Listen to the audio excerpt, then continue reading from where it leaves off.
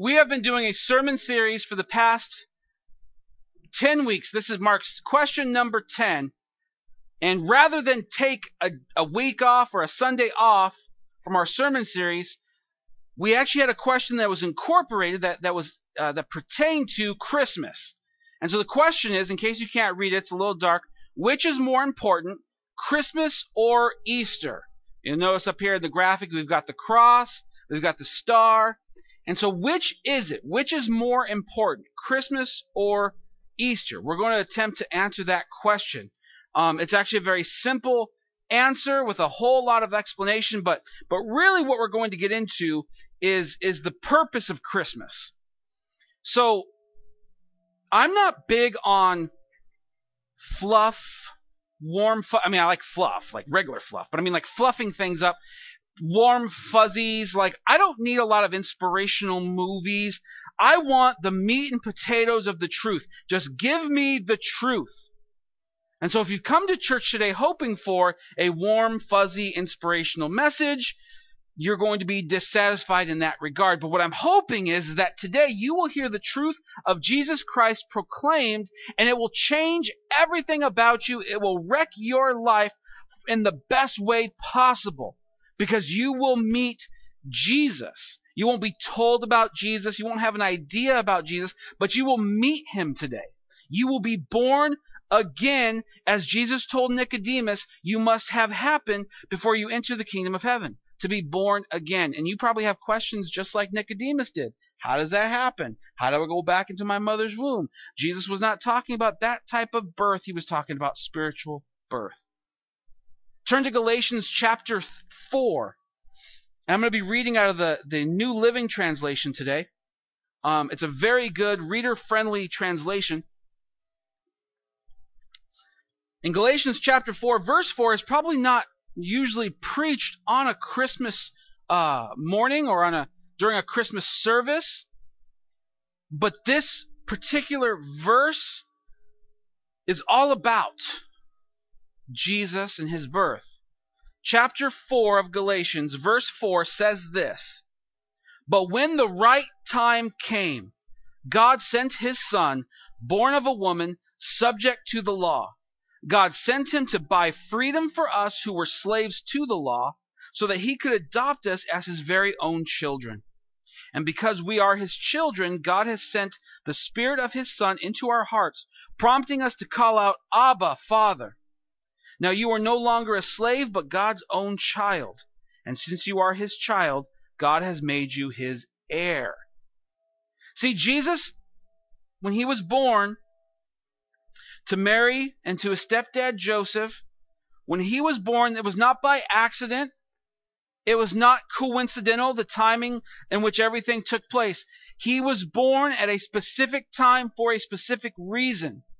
It was not a man who was born and became very good, thus he can teach us a very good example. Jesus was good, and Jesus did have a good example, but he came from more than that. Jesus came to this earth because in and of ourselves, and this is going to rock your world today, this is going to be a hard truth to understand, but in and of yourself, apart from God, you are not one of his children. And so in our culture, in our day and age, what is preached and taught, whether through media or through our culture in general, is that we're all God's children. And what their point they're trying to get to is that we're all equal. Now that is true. We are all equal. But the Bible says that before we know Jesus, we are all equal sinners. That because of sin that we have inherited from Adam and Eve, and because of sin that we commit, now just be honest with yourself. Don't sugarcoat this today. Don't compare your sin to somebody else's sin. Just be honest with yourself. Have a moment of clarity. You know what? That I did, that was bad. If we're going to define things by good and bad, that was bad. That was stealing. That was lying. That was cheating. That was adultery. That was murdering. I haven't murdered anybody. Jesus said that murder starts in the heart. That before you ever murder somebody, the intent, the hatred begins right here in the seat of who we are. And so if we've had hatred towards other people, we are guilty. Yeah, but it was justified. They did this. I understand that. But hatred, understand the danger of hatred. Well, I haven't committed adultery against my wife. But have you lusted after another woman? Jesus said that's where adultery begins. We live in a day and a culture where pornography is not just accepted, but it's celebrated. And I would tell you that that's as much adultery as anything else. And so let's not sugarcoat anything.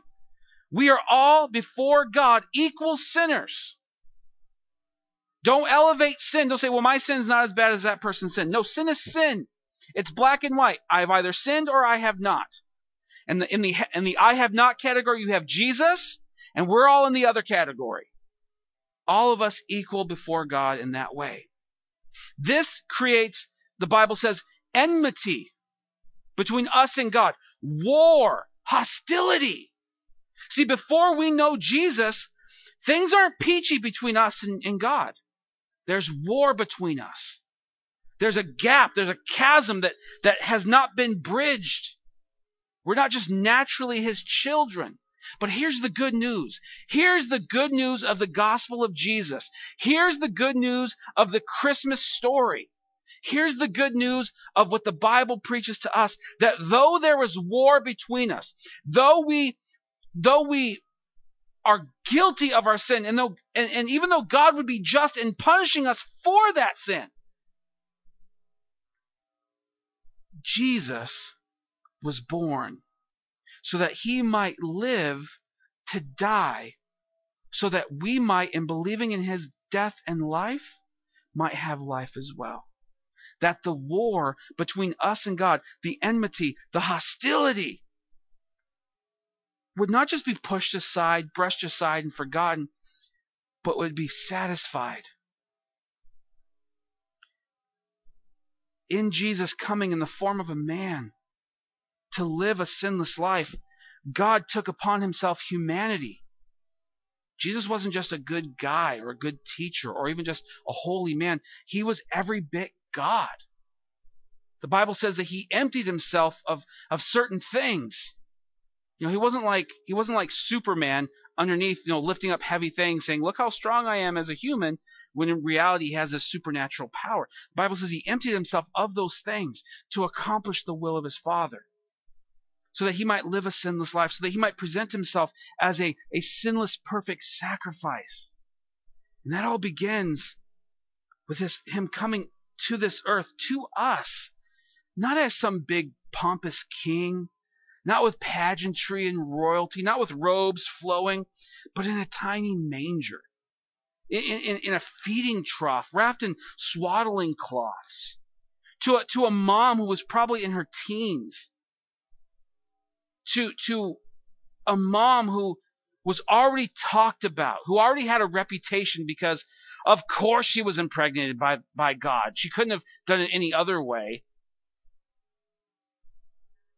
She was already accused. Later on, when Jesus grows up, the Pharisees make these jokes. They call into question the fidelity of his mom. They tell him, at least we know who our father is. I don't know about you, but when somebody says things like that about your mom, especially when you know that they're not true, Jesus came in that way. He didn't come and float on a cloud in front of us. He was a carpenter just like his stepdad. If you're a contractor and your hands are rough and you've hit your thumb and you've got scars, those were the hands of Jesus. That's the kind of guy that he was. He wasn't white collar, he was blue collar. He came for every man, but especially the common man. For the everyday guy, for the 50-hour-a-week guy. He came to die for everybody, not just for the elite, not just for certain people, but for every person. 1 Peter says that it's not God's will that anyone should perish, that he's long-suffering, waiting for people to call upon him to be saved.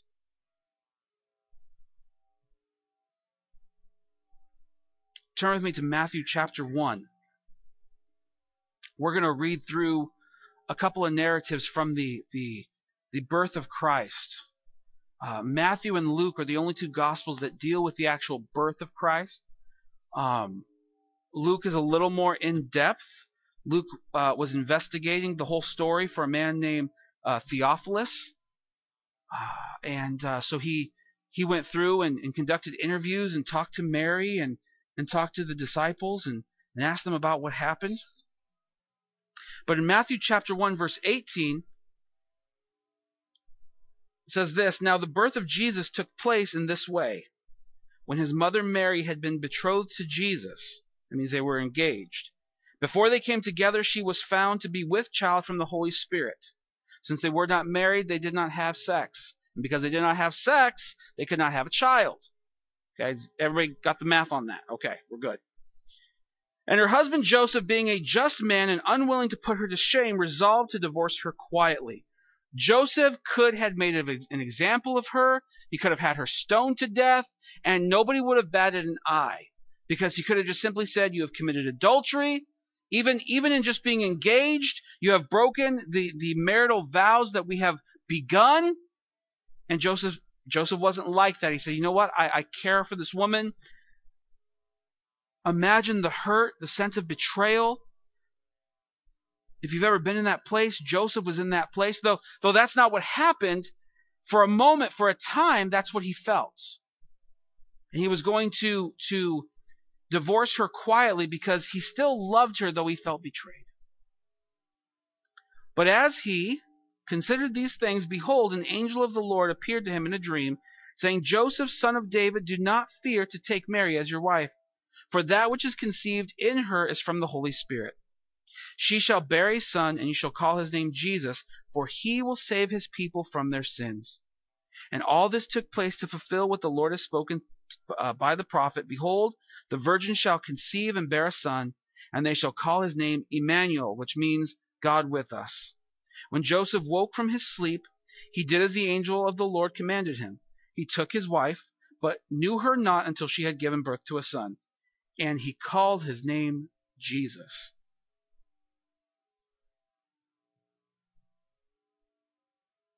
Don't overlook this and become spiritual. Some people it's very popular today. "Well, I'm not religious, I'm spiritual. I don't like to go to church, but I believe in the spiritual realm." Okay? The spiritual realm is very much a true and real thing. But there are such a things as clean spirits and unclean spirits. The unclean we call the demonic, and the clean generally is just the Holy Spirit and angels that are in the service of God. For Joseph, in his sleep, an angel comes and speaks to him and tells him, "Look, no, you haven't been betrayed by your young wife." Most experts agree that Mary was very young, possibly even as young as 12 or 13. I don't know about you, but when I was 12 and 13, to imagine God entrusting me with his son, that's a big responsibility. Like, my parents wouldn't even let me stay at home alone, but she could carry the Son of God in her womb. That's intense. But an angel of the Lord comes and speaks to Joseph. Know this, that is not outside the realm of God's power if you need something. It's not a guarantee that God will do that, as some will preach and profess, but it's not outside the realm of possibility. Okay? God may, in your deepest, darkest time of need, send an angel to speak to you, to assure you, to quicken you. Satan will do the same, but he will do so in the demonic. And so you have to become a person who can discern between spirits, who can discern between what is being told that is good and right and of the Lord, and what is not, what is evil, what is meant for your destruction and for the betrayal of Jesus. So we have sort of Joseph's background and Mary and what she's going through and the angel of the Lord. Now turn to Luke chapter 2, verse 8.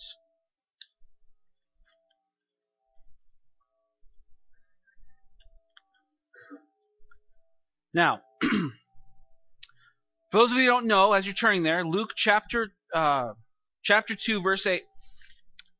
Pastor means shepherd. I am the pastor of South Bay Chapel. That means shepherd. Shepherds lead sheep. Okay. I'm not referring to you as sheep any more than the Bible already does. He refers to us all as sheep. The Bible talks about us being sheep without a shepherd. That Jesus is the gate in which the sheep enter. And it's not necessarily a bad thing. What it tells me and what it tells us is that, if you've ever seen a sheep, they're very helpless, aren't they? They don't have, razor sharp talons or teeth. They're not incredibly quick. They're not, they're not incredibly bright. There's one thing they can do really well. That's cry out. That's their go-to defense. Because they find themselves wandering from the flock every now and again. And I think that describes us pretty well. That we are very powerless, but we have this ability to cry out to the Lord. Well, when Jesus is born, these angels visit a group of shepherds. And in this day and in this time, not uncommon from today, shepherds were not the go-to profession of the people. You didn't grow up wanting to be a shepherd. You grew up hoping that you didn't become a shepherd like your dad, that you could get out of that trade somehow. Oh, let me be a carpenter or a plumber or a television repairman. Let me be anything but a shepherd. I don't want to walk around all of my days with 30 or 40 stinky, smelly sheep just all the time. And on top of that, fighting off wolves and bears and lions like David did as a young shepherd boy. Just please let me have a better profession than this. If you need evidence that God is not just for the elite, that he is for all people, notice that he sends angels to these shepherds, to these men who probably were not regarded, that were probably not highly esteemed. When they came into the diner, everybody was like, here they come, they smell, I can't even eat my food anymore. Like, these guys were not invited to the church potluck for that specific reason, because even when they bathed, they still kind of smelled like sheep. But these are the men that God sends the angels to declare the birth of Jesus. Verse 8 says, and in the same region there were shepherds out in the field, keeping watch over their flock by night. And an angel of the Lord appeared to them, and the glory of the Lord shone around them, and they were filled with great fear. As you would probably be too, by the way. And the angel said to them, fear not, for behold, I bring you good news of great joy that will be for all the people. For unto you is born this day in the city of David a Savior, who is Christ the Lord, and this will be a sign for you. You will find a baby wrapped in swaddling cloths and lying in a manger. And suddenly there was with the angel a multitude of the heavenly host praising God and saying, glory to God in the highest, and on earth peace amongst those with whom he is pleased. When the angels went away from them into heaven, the shepherds said to one another, let us go over to Bethlehem and see this thing that has happened, which the Lord has made known to us. And they went with haste and found Mary and Joseph and the baby lying in a manger. When they saw it, they made known the saying that had been told them concerning this child. But Mary treasured up all these things, pondering them in her heart. And the shepherds returned, glorifying and praising God for all that they had heard and seen, as it had been told to them.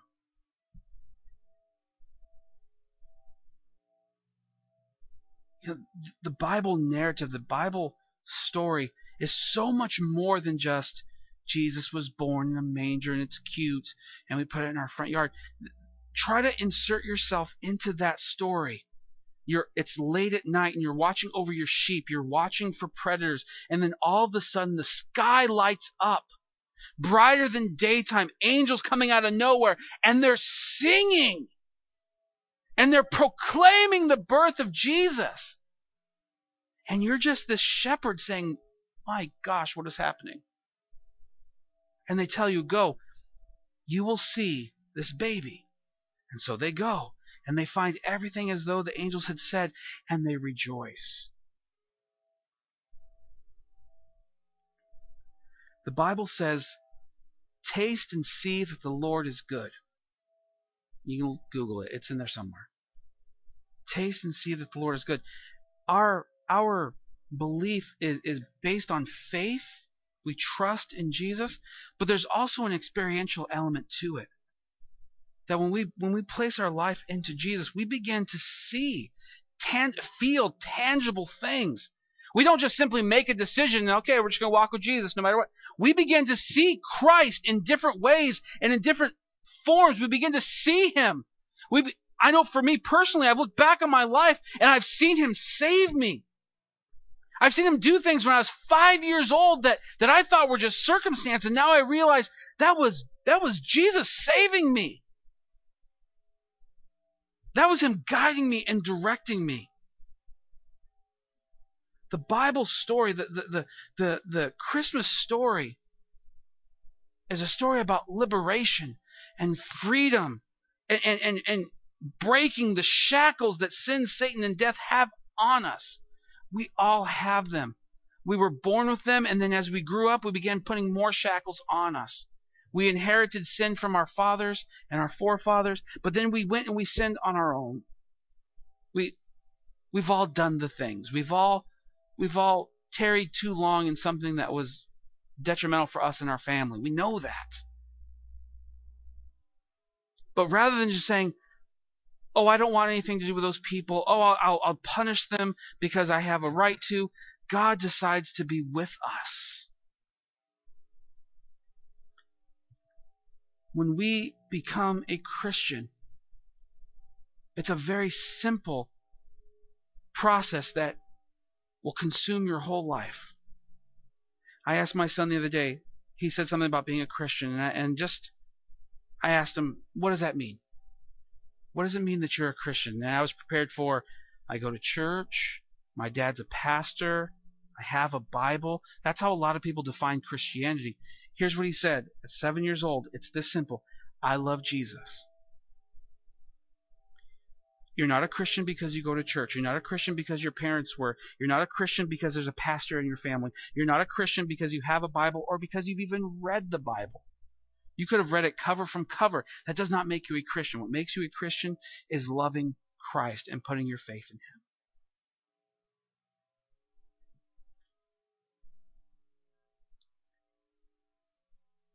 So which is more important, Christmas or Easter? Here's the answer. Yes. Which is more important? You have to have them both. Without Christmas, you have no Easter. Without Easter, you have no faith. You have to have both. You need the birth of Christ and the death of Christ and the resurrection of Christ. You can believe in his birth all day long, but without believing in his death, burial, and resurrection, you have nothing. When you understand the death, burial, and resurrection, you go back and you see, oh, the birth, that was just as important. It was prophesied. It was foretold that he'd be born of a virgin in Bethlehem, that he would be born at a certain time. Very specific prophecies that came into play when Jesus was born. Not by circumstance, not just coincidentally, but he was literally born at the perfect time so that we could know God again. Today, I don't come to give you a new series of rules, a new series of things to do to try to please God. I've come to proclaim to you the gospel of Jesus that you might know God himself and live empowered by his Holy Spirit all the days of your life, and then one day you will cross from this life into the next. You will die a physical death, but you will not die an eternal death. C.S. Lewis put it this way, and I'll paraphrase, that if I have a feeling of eternity in me, a yearning for another place, my only conclusion is that there is another place. That there is some place else that I am desiring. That place is not just a place, that place is a person, and that person is Jesus. And today I'm hoping that you are awakened. That life goes from being hopeless and dark and perpetually going wrong for you. That like a child that's adopted by a mom and dad, you could be adopted into the family of God today. Can you think of any better scenario, any better analogy that God could use that could express more love? I don't know if you've ever met an orphan or a fatherless or motherless child. But when you meet them when they're adults, they generally have some issues, don't they? I'm not picking on anybody. I'm not saying that they're wrong or evil or anything like that. What I'm saying is they have a lot of hurt and pain that was caused to them because they were abandoned as a child. And they might try to put up a front and they might try to be tough in front of people, but deep down inside they are hurting. And Jesus uses that picture of a father coming to an orphanage and adopting a child, taking that child and not making them a slave, not making them a servant, but bringing them in as his own child. See, this is how we go from being not children of God to children of God. If you desire to be a child of God today, put your faith in Jesus. Outside of that, we are not children. The Bible says in Romans 8:1 that there is now no condemnation for those who are in Christ Jesus. The reverse of that is just as true. For those who are not in Christ Jesus, condemnation hangs over our heads.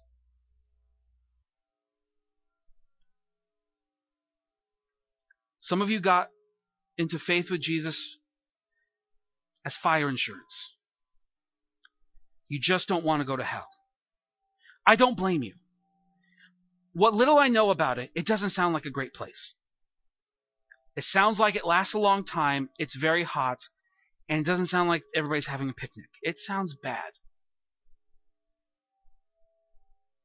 But husbands, true or false, if your wife asked you why you married me and you said, I don't want to be single, how many of you would have wives that would probably question, at the very least, why they married you?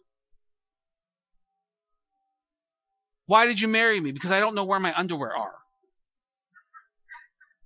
Why did you marry me? Well, because you make a lot of money.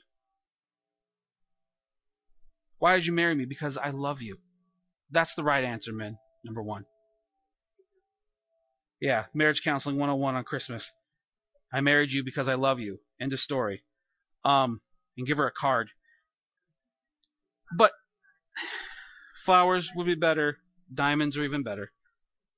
I'm going to get a lot of points with the ladies here today. That's not good. Dan, edit that all out. I lost my train of thought. My point is this.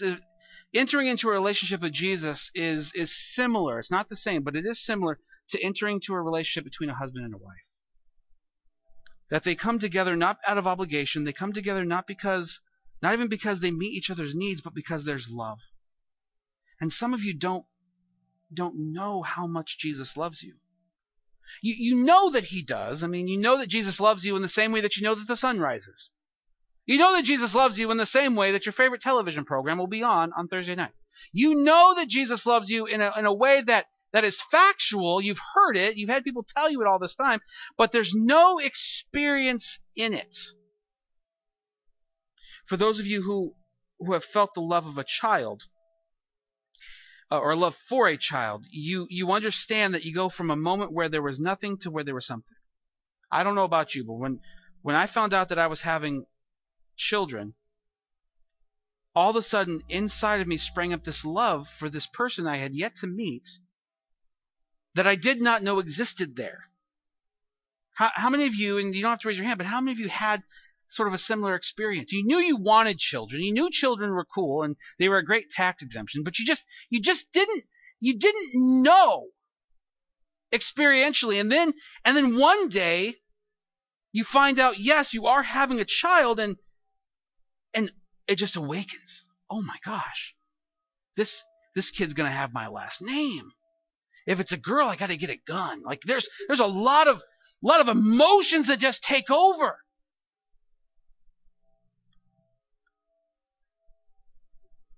When you know Jesus, you go from, Jesus, to, Jesus loves me. You see, if you've ever been like me and you've looked at those people and marveled at them as they raise their hands to Jesus, as they sing out the songs, like how do they know the words? Like you just wonder about them. You see them and they just always seemingly are on fire for Jesus and love Jesus. Here's what I have found out. They have just come to a place where they realized, A, how much they needed Christ and how deeply Christ wants them. Jesus loves you so much that he would endure hell for you. See, when my son was diagnosed with leukemia, and when you guys have gone through things that maybe your loved ones have gone through, I know from my cousin Teresa, when she's been talking about her son Curtis, there's always this thought that comes to mind: I would take it for them. I would gladly take upon myself the illness that you are going through, the physical ailment that you're going through, the tragedy that has been inflicted upon you. I would take it. But we can't. We can't do that yet. And even if we could, what good does that do? Somebody still gets sick. Somebody still hurts. Jesus not only does that, but accomplishes reconciliation between us. Now when we stand before God in faith in Christ, it's not like we're a cleaned up sinner. We're a child of God as though we had never sinned. We're not like that white shirt that you bleached and bleached and bleached and you can still see the shadow of a stain. We're like the brand new, out of the package, cotton, wonderful, soft shirt that comes out as soon as you purchase it, without stain or blemish, perfectly white, not because of what we've done, in spite of what we've done, because we have been cleansed by the blood of Jesus, the perfect, spotless Lamb of God. And so my challenge to you today and this Christmas, and really for all of 2015 and for the rest of your life, will you put faith in Christ? Will you put your faith in Jesus? Not just that he exists, not just that he lived at some point, not just that he died at some point, but that he is your Savior. That without him, you will go to hell. As needless as that might be, you will still go there based on that choice. Faith is simply trust. Right now, we are trusting a lot of different things. We're trusting that there's enough oxygen in this room for us to breathe, right? I'm trusting this platform will support me. After the potluck, maybe not so much. We're trusting that our cars will start when we go outside. We're trusting that we will pay off December's bills in January. We're just trusting a lot of different things. Faith is trusting that what Jesus did on the cross indeed reconciles us. That's the challenge to you today. I can't make that choice for you. I'm not a salesman to spin it to make it seem really nice. I'm not going to do a bait and switch thing where, come and give God your life. I'll give you lots of stuff. Oops, just kidding. Like, not doing that. Today's your choice. What are you going to do? If Jesus were to stand before you today and say, do you believe that I am your Savior? What would you say? And then how would you prove what you've just said? You'd prove it by living for him. You see, my choice to serve Christ is not to curry his favor. It's because I have his favor. And now I want to go do good stuff. In the same way that I don't love my children in hopes that maybe they'll love me, I know that they love me and I love them in return. I know my wife loves me and I love her, and then I serve her and I give to her and I do what I can for her. And she does the same for me, like by 1,000. I love Jesus because he first loved me. You will love Jesus because he first loved you. He's done everything. All you have to do now is trust. Let's stand. The Bible says today is the day of your salvation. This is the Lord's day. Rejoice and be glad in it. Give your life to Christ today. How do I do that, Pastor Tony? I'm glad you asked. Here's what you do. You start off by acknowledging that Christ is indeed God. And then you repent of your sin. All that stuff I said about sin earlier was important because if you don't think you're a sinner, you don't think you need Jesus. Why would you? But if you'll be honest with yourself, look back upon your life, realize when you did this, when you did that, how small that was, how big that was, the things in your life, you might go and do them this afternoon. If your problem is with anger, and later this afternoon you're driving and somebody makes you mad, that doesn't make you any less saved. We're going to start here today by giving our lives to Christ. And then he's going to sanctify us. Sanctification is much like somebody who works with metal. turning this hunk of metal, putting it in a fire, pulling it out, hammering the snot out of it, looking at it, and putting it back into the fire. That'll be our sanctification process from here on out. So that the anger gets hammered out, so that the lust gets hammered out, so that the greed gets hammered out, the hatred gets hammered out. And that'll happen from here till we meet Christ. So all you've got to do today is trust in Jesus, repent of your sins, and then you become a Christian. And the Bible says you are given this gift. Praise God that even on Christmas, God's giving the gifts. It's His birthday and we get the gifts. We get the Holy Spirit. Not a lesser God, not a demigod.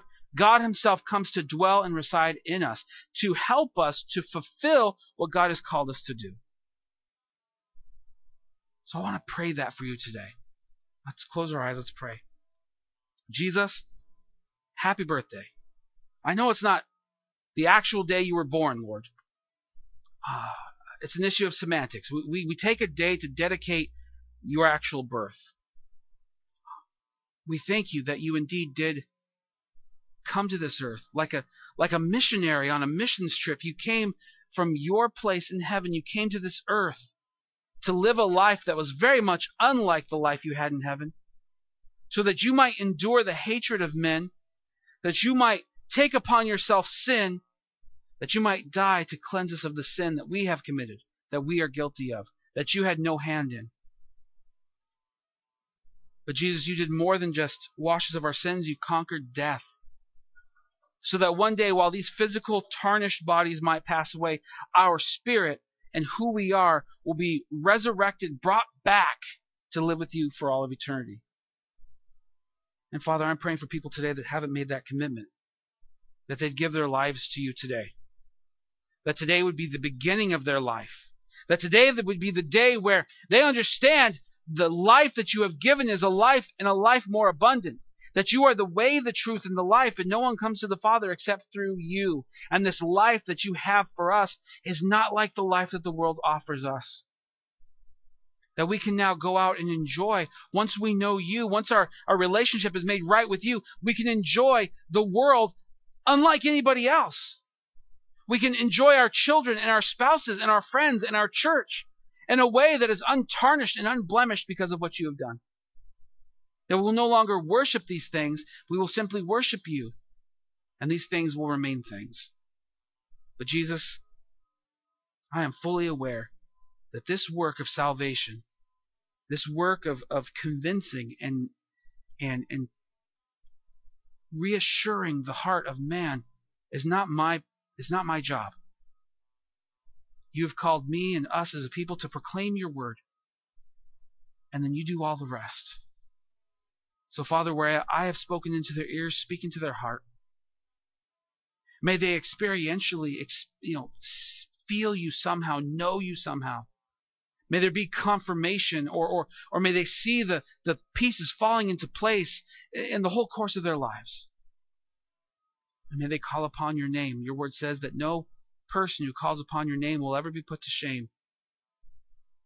That you don't reject those who call your name. You don't make them call louder. You don't make them dance around. You simply answer them. So we're going to do this real quick. Everybody close your eyes. Keep them closed. Here's what we're going to do.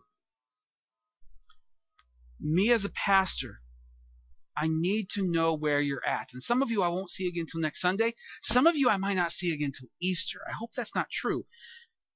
But I hope to see you each Sunday. But I won't know. I do this for me. I want to know today, is today the day you made this choice? I'm not going to call you at 8 o'clock in the morning to find out where you're at and all this other business. I'm not going to track you on Facebook and things like that. I simply want to know today, did you give your life to Jesus? So, eyes closed for privacy and respect. Raise your hand today if you have given your life to the Lord, re-given your life to the Lord, or something's happening today for you. That's awesome!